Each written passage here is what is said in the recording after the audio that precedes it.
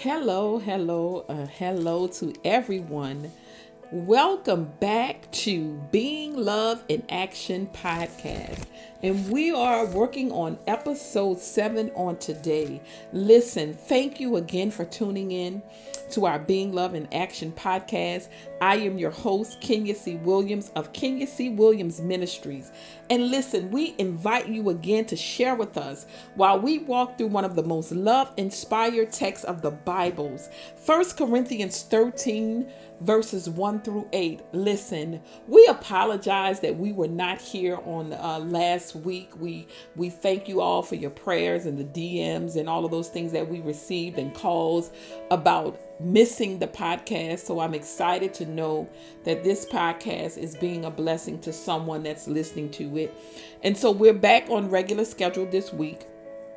So listen, we encourage you to pull out your journals, take notes, fill your coffee and tea cups, sip your water, and listen with an open heart and mind while being inspired, empowered, and even challenged as we share through the gospel of Jesus Christ what it truly means to being love in action.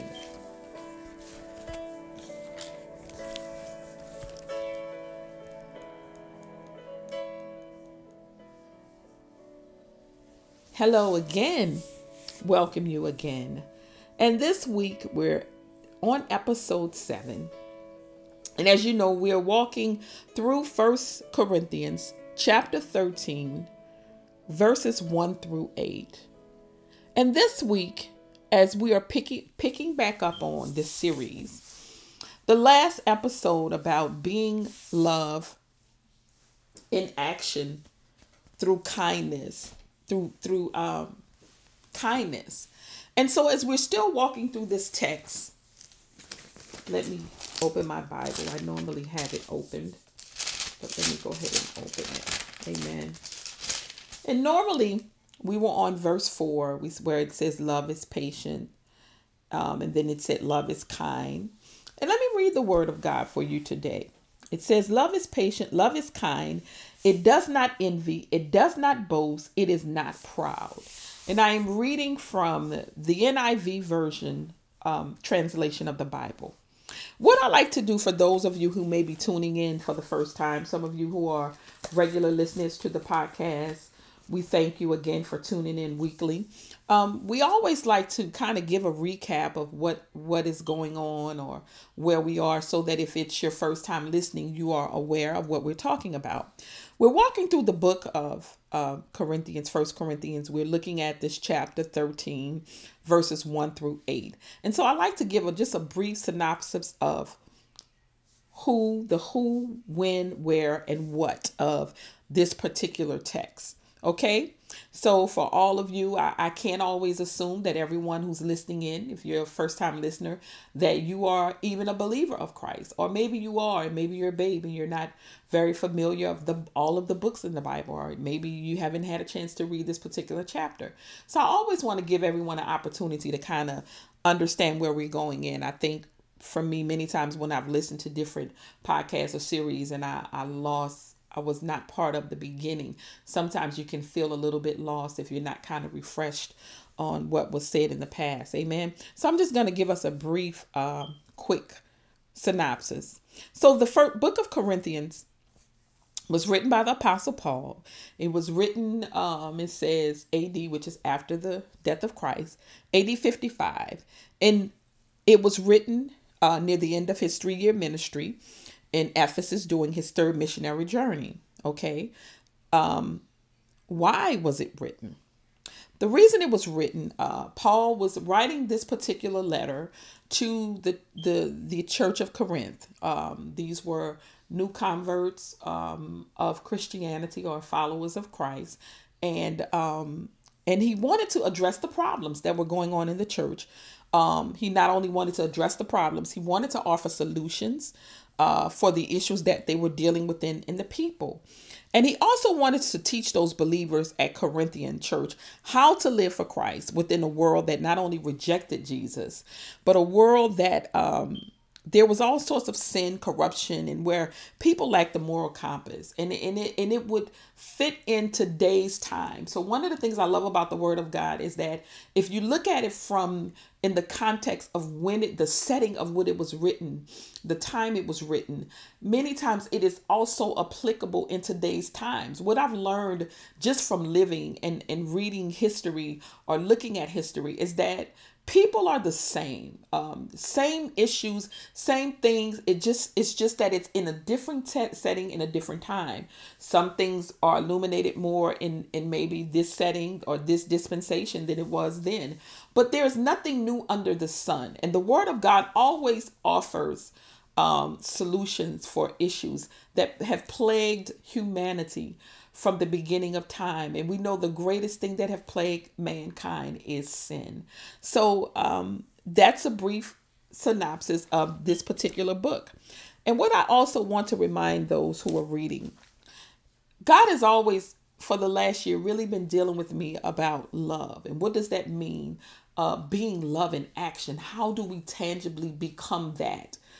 Dealing with life and dealing with everyday things. And that's where this particular podcast was birthed out of, that thing that God gave me. And one of the things I love about this chapter 13 is that in the very beginning of the book, of this chapter, it tell you exactly what love is not. And I'm gonna read it for you just to kind of refresh those. It says, and I'm starting at I'm in 1 Corinthians chapter 13, and then I'm gonna read verses 1 through 3. And it says, if I speak in the tongues of men or of angels, but do not have love, I am only a resounding gong or a clanging cymbal. If I have the gift of prophecy and can fathom all mysteries and all knowledge, and if I have faith that can move mountains, but do not have love, I am nothing. If I give all I possess to the poor and give over my body to hardship that I may boast, but do not have love, I gain nothing. This is probably one of the most profound text to me in the Bible, because it gives us the opportunity to internalize ourselves, not look at anybody else, but to internalize ourselves and say, who am I in the spectrum of love? And he lets us know that you can be spiritually gifted. When he talks about having the gifts of tongues and of men and angels, you can have all of these spiritual gifts. But if you have no love, then it means nothing. You're not fooling anyone. You've heard the saying, you can fool the people, but you can't fool God. It says, you can have all of these things. You can have faith to do all these things. You can heal people. You can pray for people. Listen, you can give until you can't give anymore. You can help all of the community events. You can help the homeless. You can feed the hungry. But if you don't have love, you have nothing. He said you can be rich and give all your possessions to the poor. But if that thing is not based on the motivation of love, it means nothing. So let's kind of go in. And so that is what love is not. The first 3 verses. And so now we're going to look at, we're looking at what love is. So now we begin the journey of looking at what love is and how do we become love in action. So verse 4 says, love is patient. We went over love is patient. It says love is kind. We've done love is kind. Now let's look at what we're going to talk about today. Love, it does not envy. It does not boast. It is not proud. That is a trifecta of what love is not when it comes under the spectrum of envy. And what I'm going to do today, I'm always like to give a definition. So it says love does not envy, it does not boast, and it's not proud. So we're going to put those 3 superlatives, we're going to put those 3 adjectives together. And it says, when I look up the definition of envy, it says a feeling of discontent or resentful longing aroused by someone else's possessions, qualities, or luck. Some of the synonyms are jealousy, covetousness, bitterness, green-eyed monster, discontent. So the key words today that I want to you'll hear me kind of plug in are jealousy, because we're going to transpose envy to jealousy, and then discontent. and content. I want us to really keep those two words in the forefront because we're talking about jealousy, not being boastful, and not being proud. Amen. So Paul, one of the greatest things that Paul says in a moment of real life, as he says in Philippians 4:12, he talks about being content. Paul says, I have learned to be content.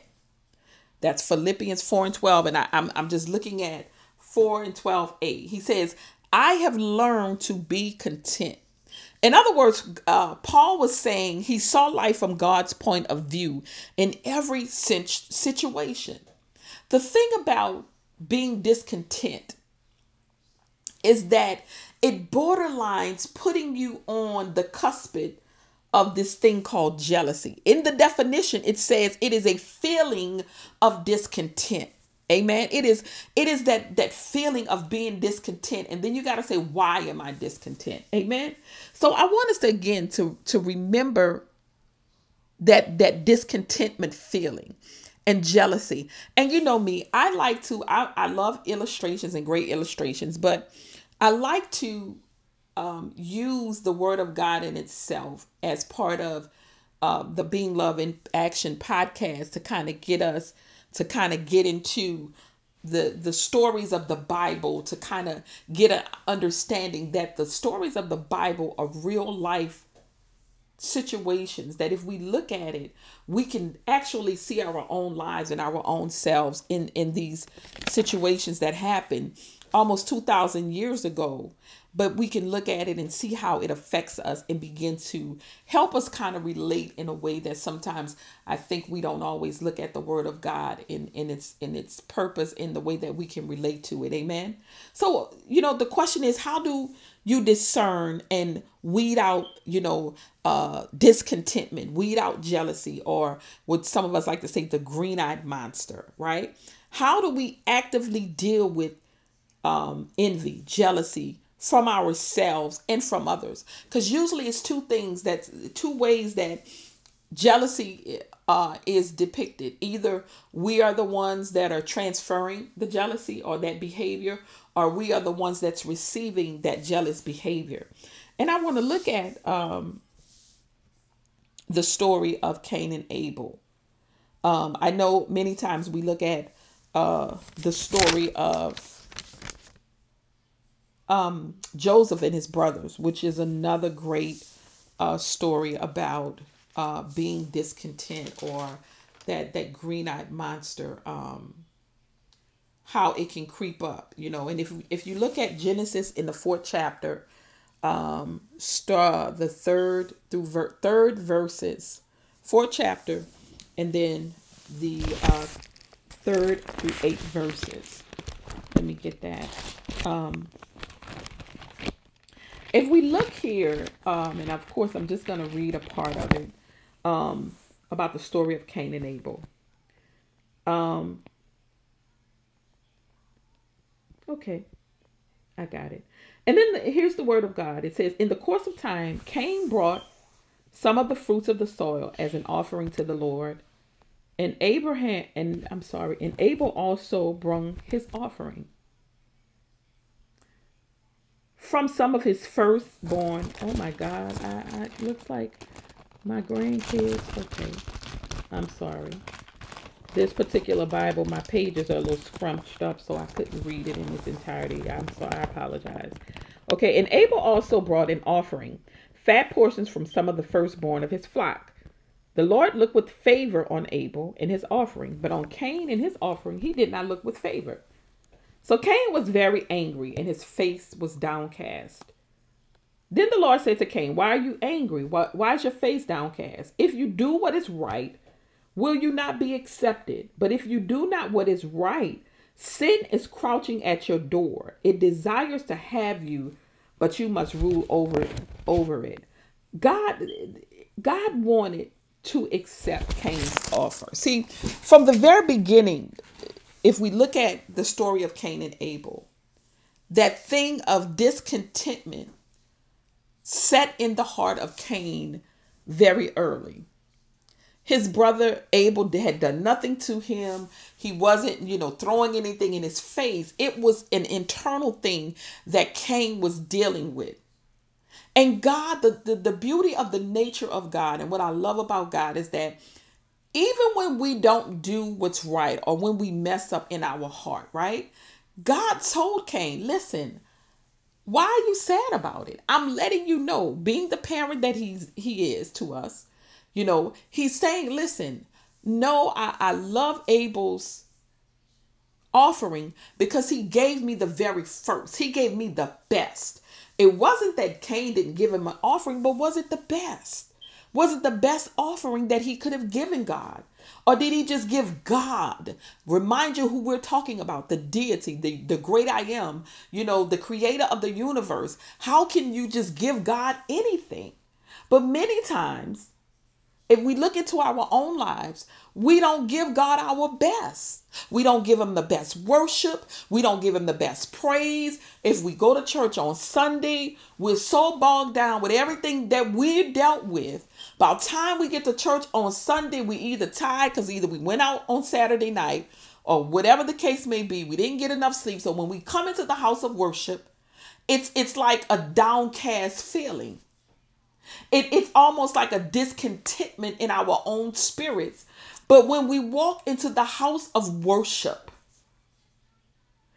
regardless of what we have been through the day before, the night before, the simple fact that we're going to give honor to the great I am, to the one who breathed life into us, the one who created the universe, we go with a downcast and heavy heart instead of worshiping the great I am.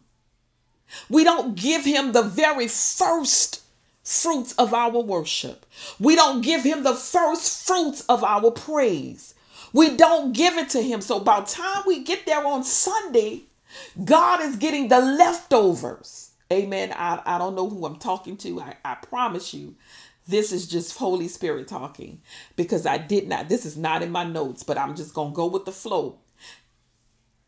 We got to give him our first fruits. Whether it's, many times people look at just the tithing. No, it is every part of who we are when it comes to honoring the God who he is. So here was Cain, upset about something he had control over, where he could have been, hey, you know what? You right, God. I could have just did better, but you know what? I didn't. So you know what? Let me go back out. Let me go to my field and let me pick the ripest fruits. And I'm going to go and I'm going to honor God. But that was not his heart. So the first thing I want us to really look at is that internal person. When jealousy and discontentment is in the heart, it is that internal part of who we are in our DNA.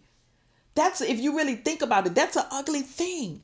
And we got to be able to be honest enough with ourselves that when we look in the mirror, that we can do away with some of those things that are hidden in our hearts. With Abel, it was so rooted in his heart. Watch this. That he wind up killing his brother. And what I love about God, he said to him, he says, listen to this. He said, but if you do not do what is right, sin is crouching at your door. It desires to have you, but you must rule over it. Amen. Sin is crouching at the door. He's talking about the heart. He's talking about the heart. He was letting him know, listen, if you don't deal with this thing, Cain, it will rule you. It will be the very thing that causes you, amen, to stumble. Romans 8:28 says that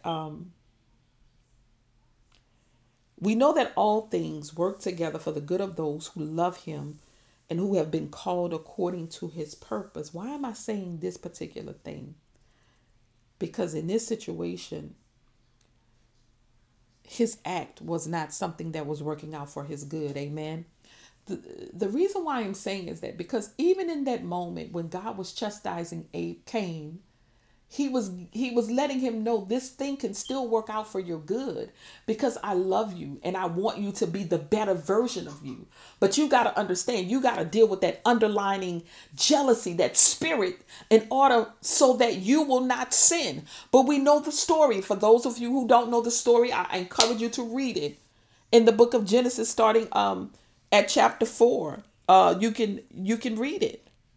You can also read the story of Joseph and his family, starting at Genesis chapter 37 and 50. How jealousy, that discontentment, can creep up that internal person. Amen. Are you a Cain? That's the question I'm going to ask you today. Are you a Cain? Have you killed your brother or your sister in the spirit because of the discontentment in your heart? Because you refuse to give God the best praise, the best worship, and you see your brother, whether it's your natural brother or your spiritual brother or sister, and then you kill their spiritual worth. Come on, somebody. He says you got to get a hold of that thing, because if you don't get a hold of that thing, it will literally cause you to kill. I don't know who I'm talking to, but believe that no matter where we are, we got to deal with that internal person. Galatians 5:26 says, let us not become conceited, provoking and envying each other. Listen, it's always a dangerous place when we go out of our way to secure honors or to win popularity, and then we become conceited. You know, those who look to God for approval. Listen, one of the things about Paul, when he talks about in 2 Corinthians, when he talks about God giving him the thorn in his flesh, God had given him some things, some visions that he was able to see that was not meant for anyone else. And it says that a spirit was sent to torment him. And Paul asked that it be removed from his life because it was too much for him to bear. But it was given to him to keep him humbled.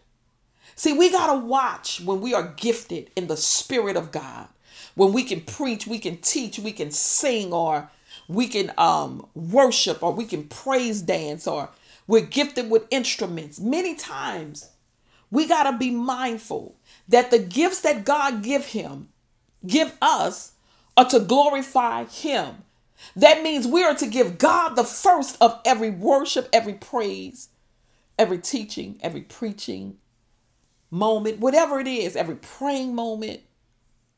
Because when we don't do that and we want to be noticed, and I'm not saying you should not want to be good at whatever God has gifted you to do, but we got to make sure that it's not about trying to impress others as more as it is about trying to stay focused and to keep God impressed by our humility and by our hearts. Paul said he learned to be content no matter what season. See, when Paul said that, he was saying something.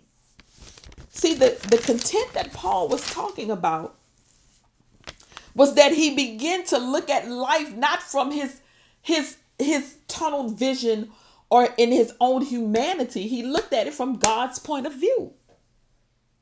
So when I read Romans 8:28, and it says all things work together for the good, Paul understood that being content kept him from a place of discontentment, which would breathe envy and discontent, which can cause the jealousy and the green-eyed monster to begin to take place. See, when we look to God for approval, we won't need to be envious of others.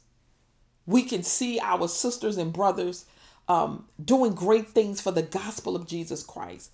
We can see our brothers and sisters or our families growing in their businesses, flourishing in their marriages, their children. You know, you might have a niece or nephew that's a doctor. Maybe your child wasn't a doctor or wasn't called gifted in that area. You can still be happy.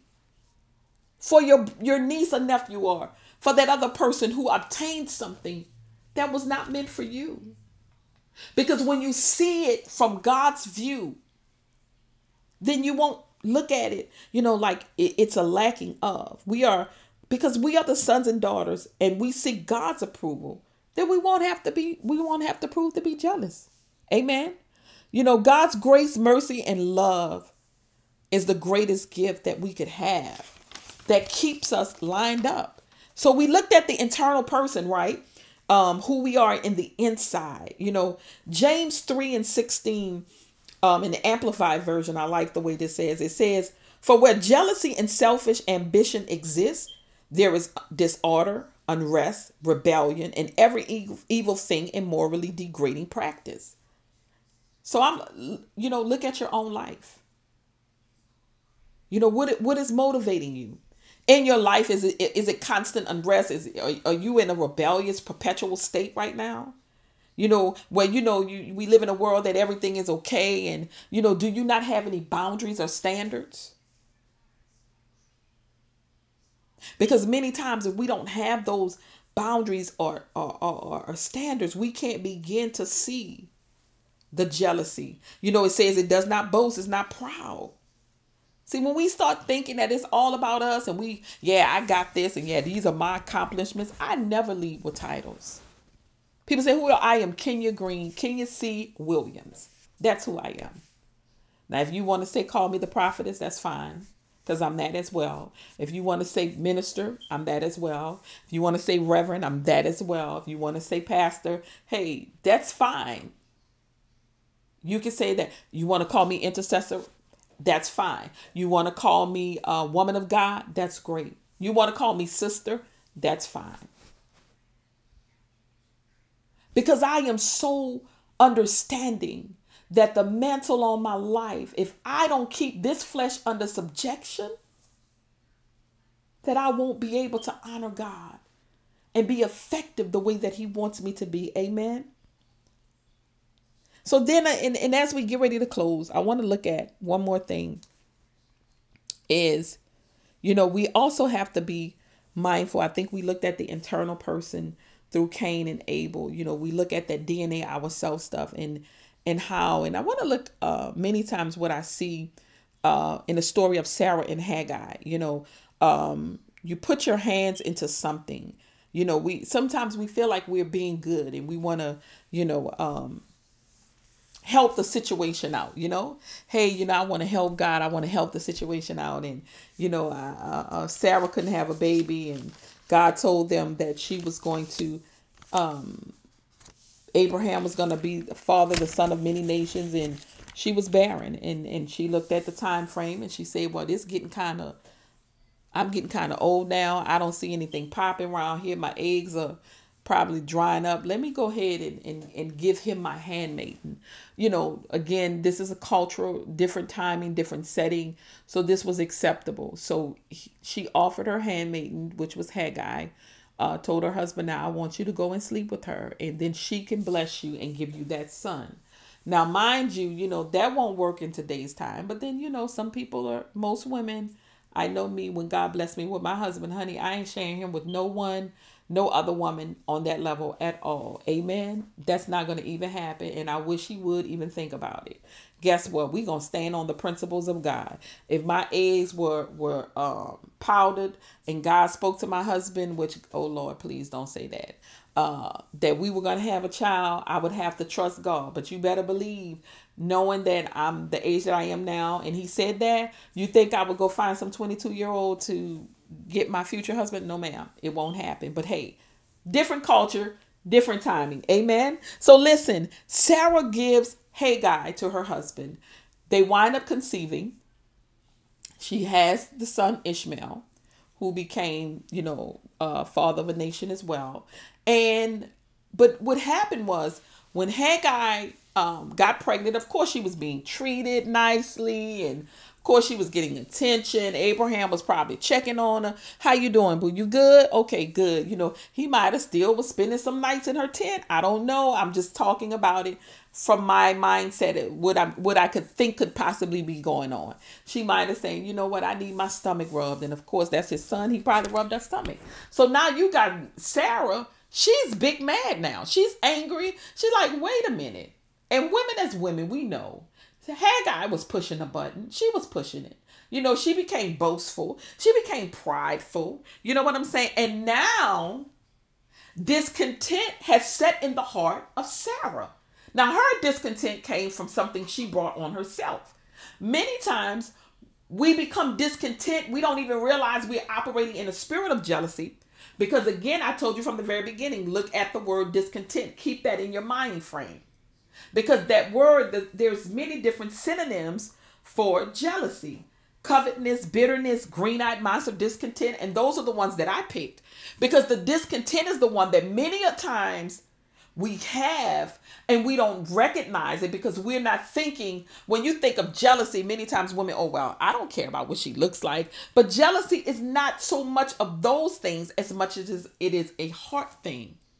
And then it is displayed by our actions in certain situations, but we don't see it. And so that's why the word tells us, God told Cain, you got to master that thing. You got to get control of that thing. In other words, he was saying, you got to deal with it when you see it. You got to cut it from the root.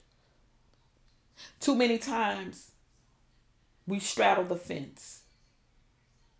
We straddle the fence. We have this discontent about something that's going on in our life. And maybe some of it is real. Maybe it's unfair. Maybe you have had to deal with many trying issues. One day I'll be able to tell my full testimony. Amen. But for right now, and we all have situations that we've been through in life. But what I can say is, I'm grateful to God. And even in those moments where I felt discontentment was trying to rise, I never forget there was a situation. And this is one that I think a lot of people have to be very careful about. That as a person, you're doing all that you're supposed to do. You're trying to live according to the will of God. And you try to love people in a genuine way, in an authentic way. A good person. But we know that being a good person is not going to save us, not going to get us to heaven. But for those of us who are believers, when we're good people, in an authentic way, in a heartfelt way, that's a great thing. Because to me, that says that we are conscious of our actions on a daily basis. We are purpose in our living, in our lifestyle. But we're human. Right? And we deal with situations that we don't always initially respond to in the way that I believe God will want us to. Amen. And I remember this situation where, I was laid off from work, and at the time, my children were in high school, and I kid you not, this is just how it happened.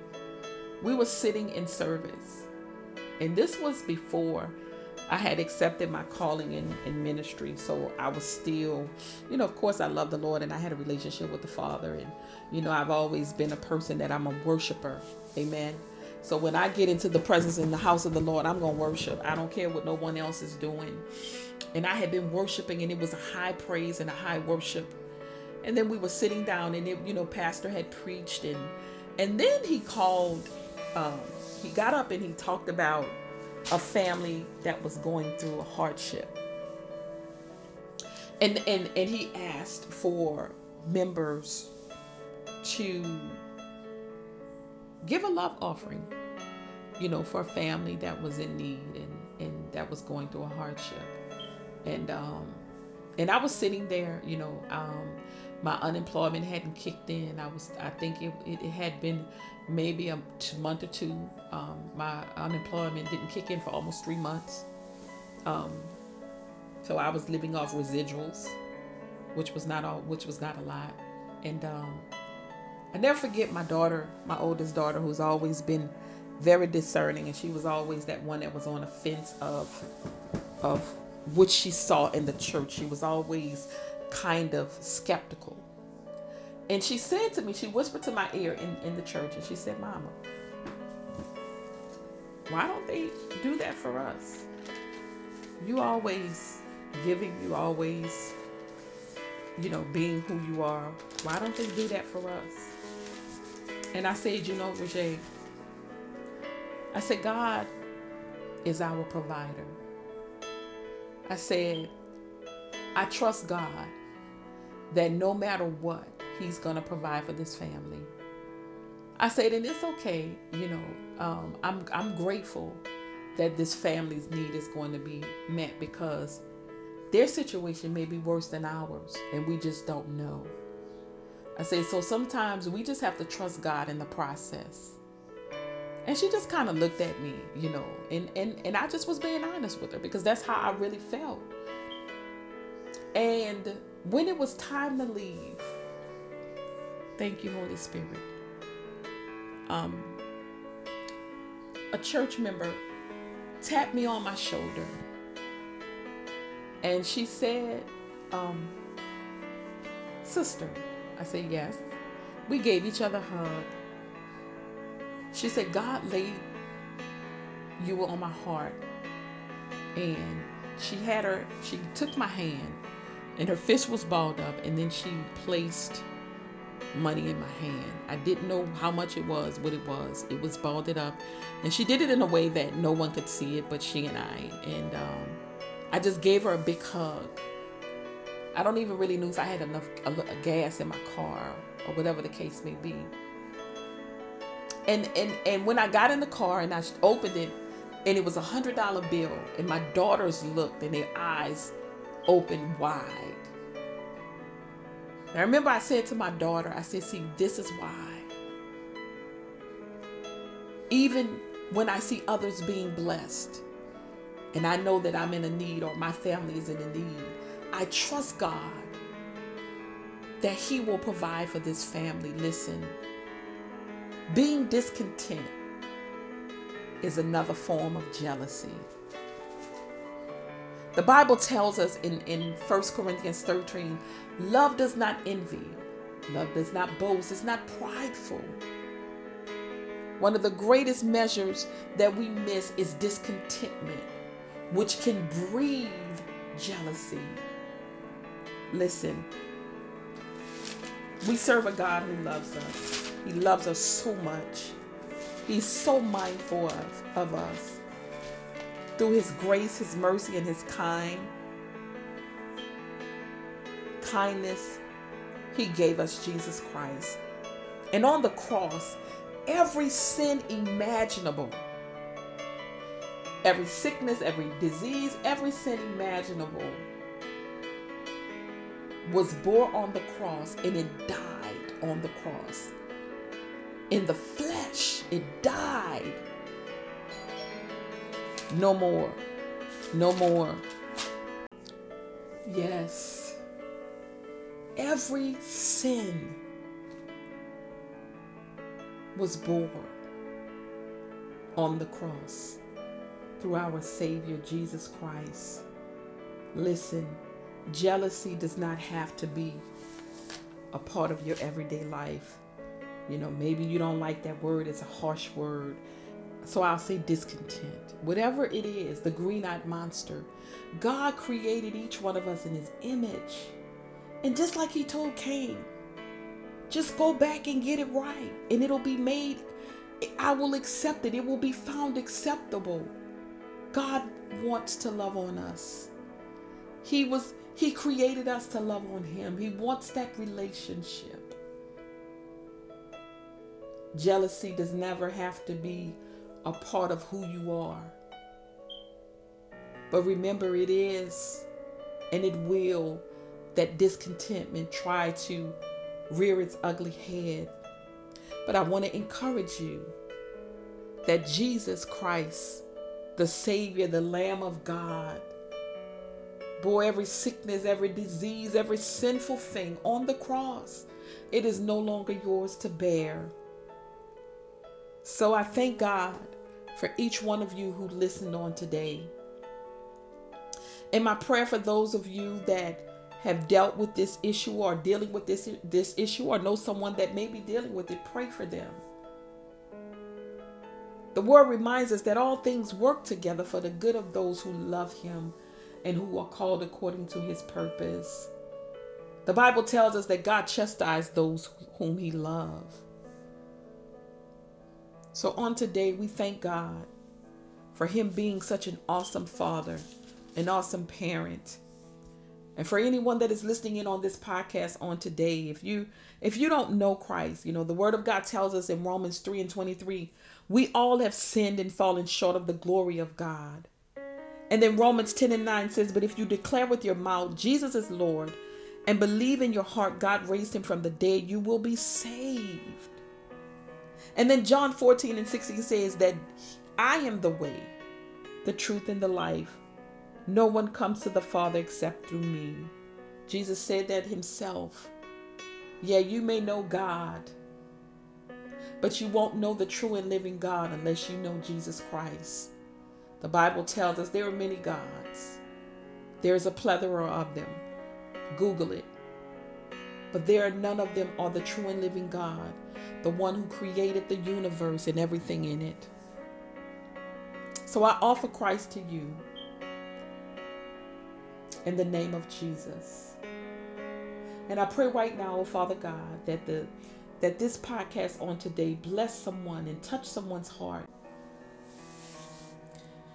There is only one true and living God. Thank you for tuning in today to the Being Love in Action podcast. We are so grateful and honored that you were hanging out and tuning in with us on today. And we pray that as a result of this podcast that you were blessed. We love each one of you. And remember, God loves you and so do I. Let's be love in action. God bless you.